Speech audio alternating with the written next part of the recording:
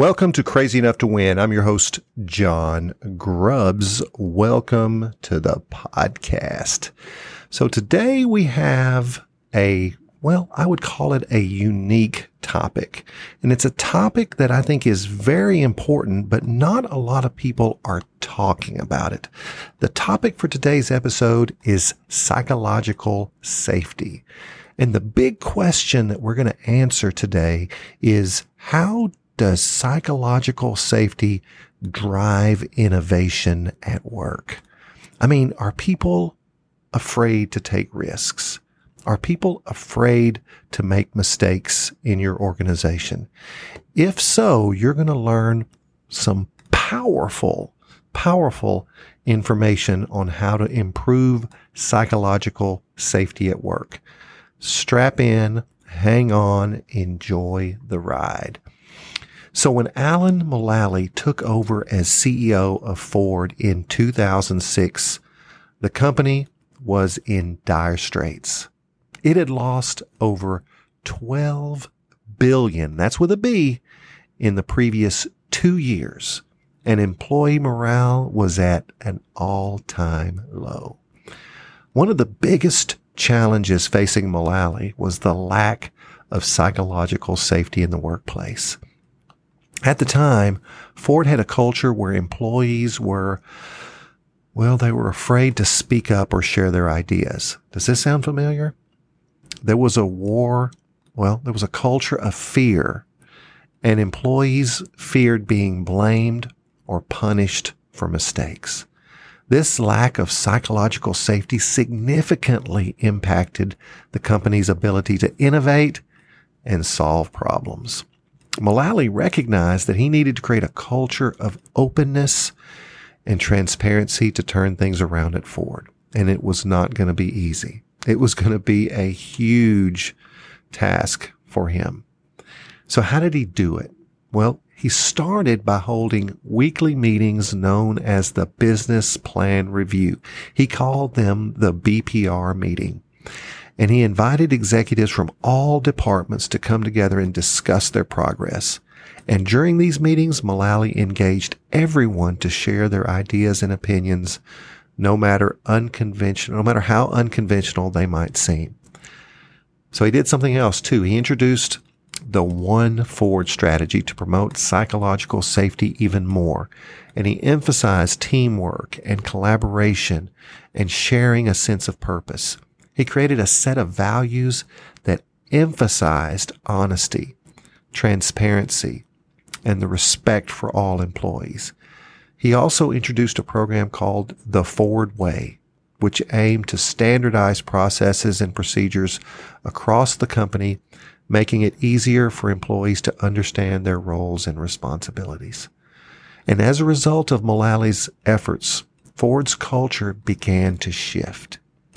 And slowly, employees started to feel more comfortable sharing their ideas and feedback. And at one point, innovation began to flourish. The company launched several new products, including the Ford Fusion and the F-150 pickup in its newest model. And Ford's financial performance also improved, with the company returning to profitability in 2009 and posting record profits in subsequent months. So how did he do this? Well, overall, he focused on creating a culture of psychological safety, and that was instrumental in the company's turnaround. So if you work for an organization right now where it doesn't feel psychologically safe, this episode is going to give you some help. It'll give you some insights. And Mulally did this by promoting openness, transparency, collaboration, and he wanted his workforce to be more engaged and better equipped to tackle the company's challenges. And today, Ford remains committed to fostering a culture of psychological safety and prioritizes getting employees involved, getting them engaged, and they see this as a key driver of success in the organization. So let's dig into psychological safety a bit more. The term refers to the belief that employees can take interpersonal risks without fear of negative consequences to their job security, status, or self-worth. Now, let me tell you something. Fear is the ultimate paralytic. Fear paralyzes. If people are afraid, if they don't have psychological safety, they will do nothing. And it is essential to a healthy and productive work environment that fosters creativity, collaboration, and yes, the powerful I word, innovation. When employees feel safe to express their ideas, voice their concerns, and take risks without fearing retribution, they are more likely to contribute to the organization's success. I call that discretionary effort. When people give you more than they're required to, you have to create an environment where people feel safe. One of the critical benefits of psychological safety is increased employee engagement. When employees feel safe to speak up and contribute their ideas, they are more likely to be engaged in their work. Engagement leads to increased motivation, job satisfaction, and yes, productivity.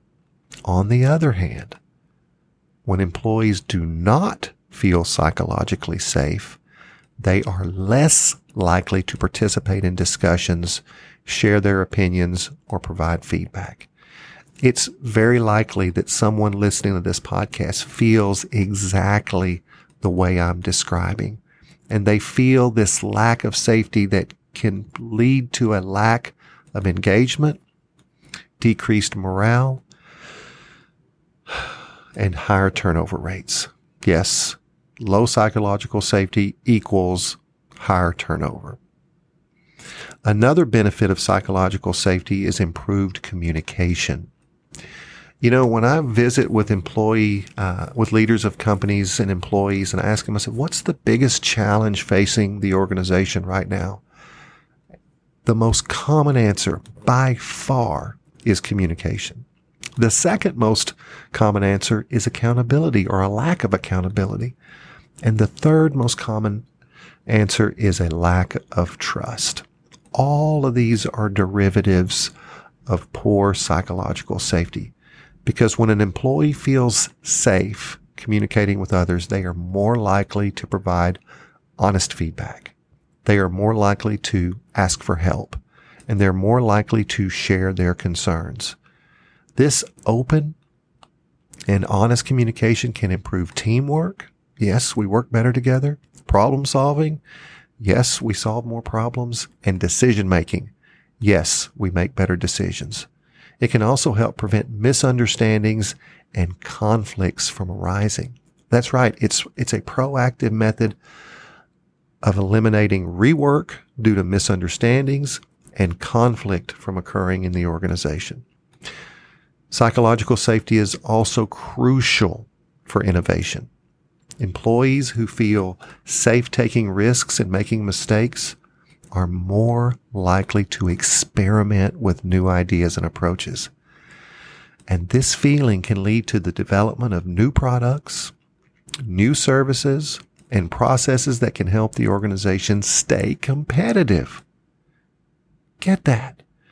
To be more competitive, we need more psychological safety in the workplace. And employees who feel valued for their contributions are more likely to go above and beyond. That's the discretionary effort I was referring to earlier. So there are several ways that employers can promote and improve psychological safety in the workplace. Here are some strategies that can be effective. Now, I want you to pause the podcast, take notes. I want you to get something from this episode that you can actually go back and use in your own workplace. So here's number one. I want you to encourage open communication. Someone has to go first. Someone has to create an opportunity for people to speak up. Employers can encourage open communication by allowing employees to express their ideas, opinions, and concerns. And we do this through regular meetings. Now, I've had people tell me, John, I hate meetings. And I said, you know what? I don't think most people hate meetings. I think most people hate bad meetings. And there is a huge deficit of managers and supervisors who cannot run effective meetings. But regular meetings, town hall sessions, suggestion strategy meetings, or even anonymous feedback channels can all help improve communication. Communication is number one. Number two, build trust. Employers can build trust by being transparent, honest, and accountable themselves. And they can do this by modeling the behavior and admitting mistakes. Brene Brown wrote a great book called Dare to Lead. And she said one of the ways that we can dare to lead greatly is to be vulnerable as leaders. Be open to feedback and follow through on your commitments to others. That's right. Vulnerability is a precipitant of trust. Vulnerability comes before trust. In other words, we think that if we trust people, we'll be vulnerable, but that's not the way it works. In order for people to trust us, we have to show vulnerability and allow them to feel vulnerable. Then trust is formed. Number three, foster a culture of respect. Employers can foster a culture of care by ensuring that all employees feel valued and appreciated. Creating policies and practices that promote fairness and respect is an effective strategy. I call it the no jerks policy. You should say overtly, put it on a poster, put it in your employee handbook, no jerks allowed. No toxic jerks allowed here. I think that would be a great thing for you to do. Number four, empower employees. Employers can empower employees by giving them autonomy. I call it letting go of the bicycle seat. Let them fail. Let them make small failures that they learn from. Provide them with the resources and support when they do fail, and encourage them to make mistakes, honest mistakes. People ask me, what's the difference between an honest mistake and a mistake? If someone makes a mistake trying to do the right thing, that's an honest mistake, and we should value those mistakes. We should encourage those mistakes, because this activity will help foster a sense of ownership and responsibility, and it will lead to greater engagement and innovation. Number five, provide training. Provide training. Employers can provide training on topics such as how to communicate better, how to resolve conflict, and a big one, how to understand emotional intelligence. Doing so, you help employees develop the skills and confidence they need to navigate difficult conversations and build stronger relationships with their colleagues. You would be surprised how many executives I work with who are very low on emotional intelligence. I call it EQ. They are low EQ people. Number six, address bullying and harassment.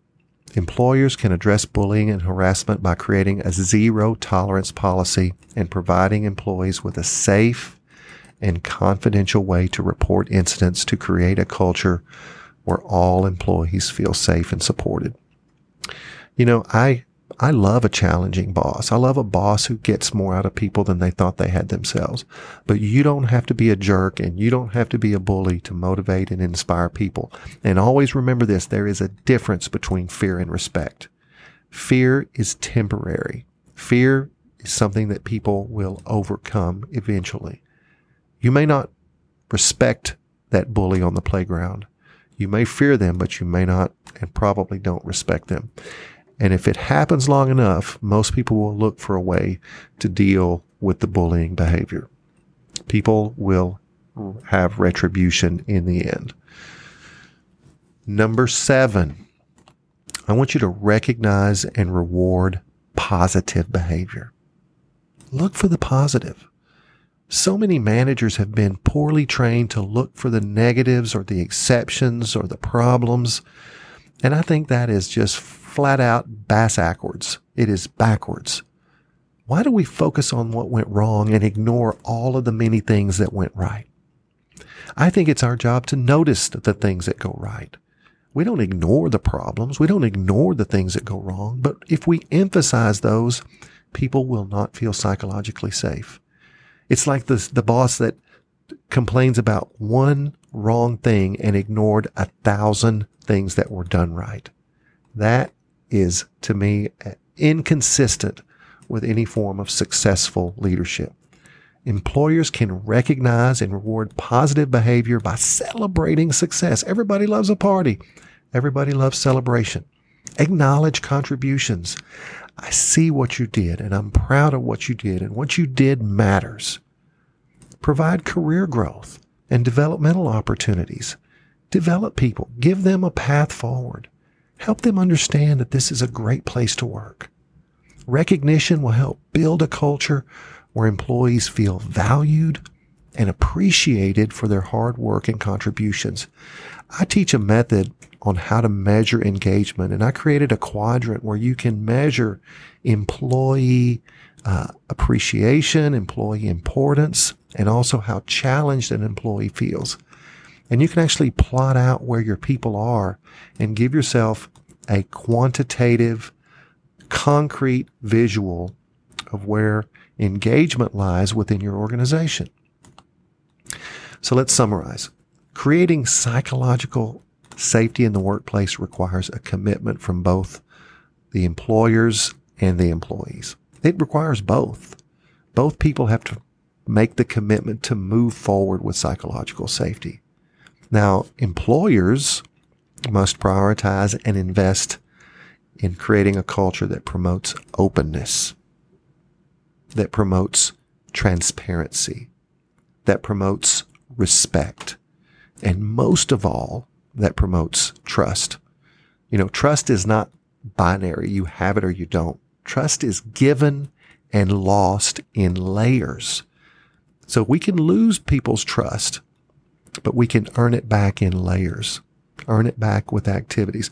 We may never get to the original state that we had, but we can get it back. And often it's lost in layers. We do this little thing. We don't honor a commitment. We forget to follow up. And slowly trust is degraded to the point that it no longer exists. I tell supervisors and managers, I want you to treat trust like a fragile egg. Because once that eggshell is broken, can you ever really put it back together the same way again? So employees must be willing to engage. We've got to get them to engage. We've got to get them to communicate. We've got to get them to collaborate with their colleagues. And by working together, employers and employees can create a workplace where everyone feels safe, where everyone feels supported, and most of all, everyone feels empowered to do their best work. Now, you've listened to this podcast so far. I want you to do something for me. I want you to go to www.johngrubbs.com. That's JOHNGRUBBS.com. I want you to go there, and midway on my homepage on the right, you can download a free book that talks about a lot of this.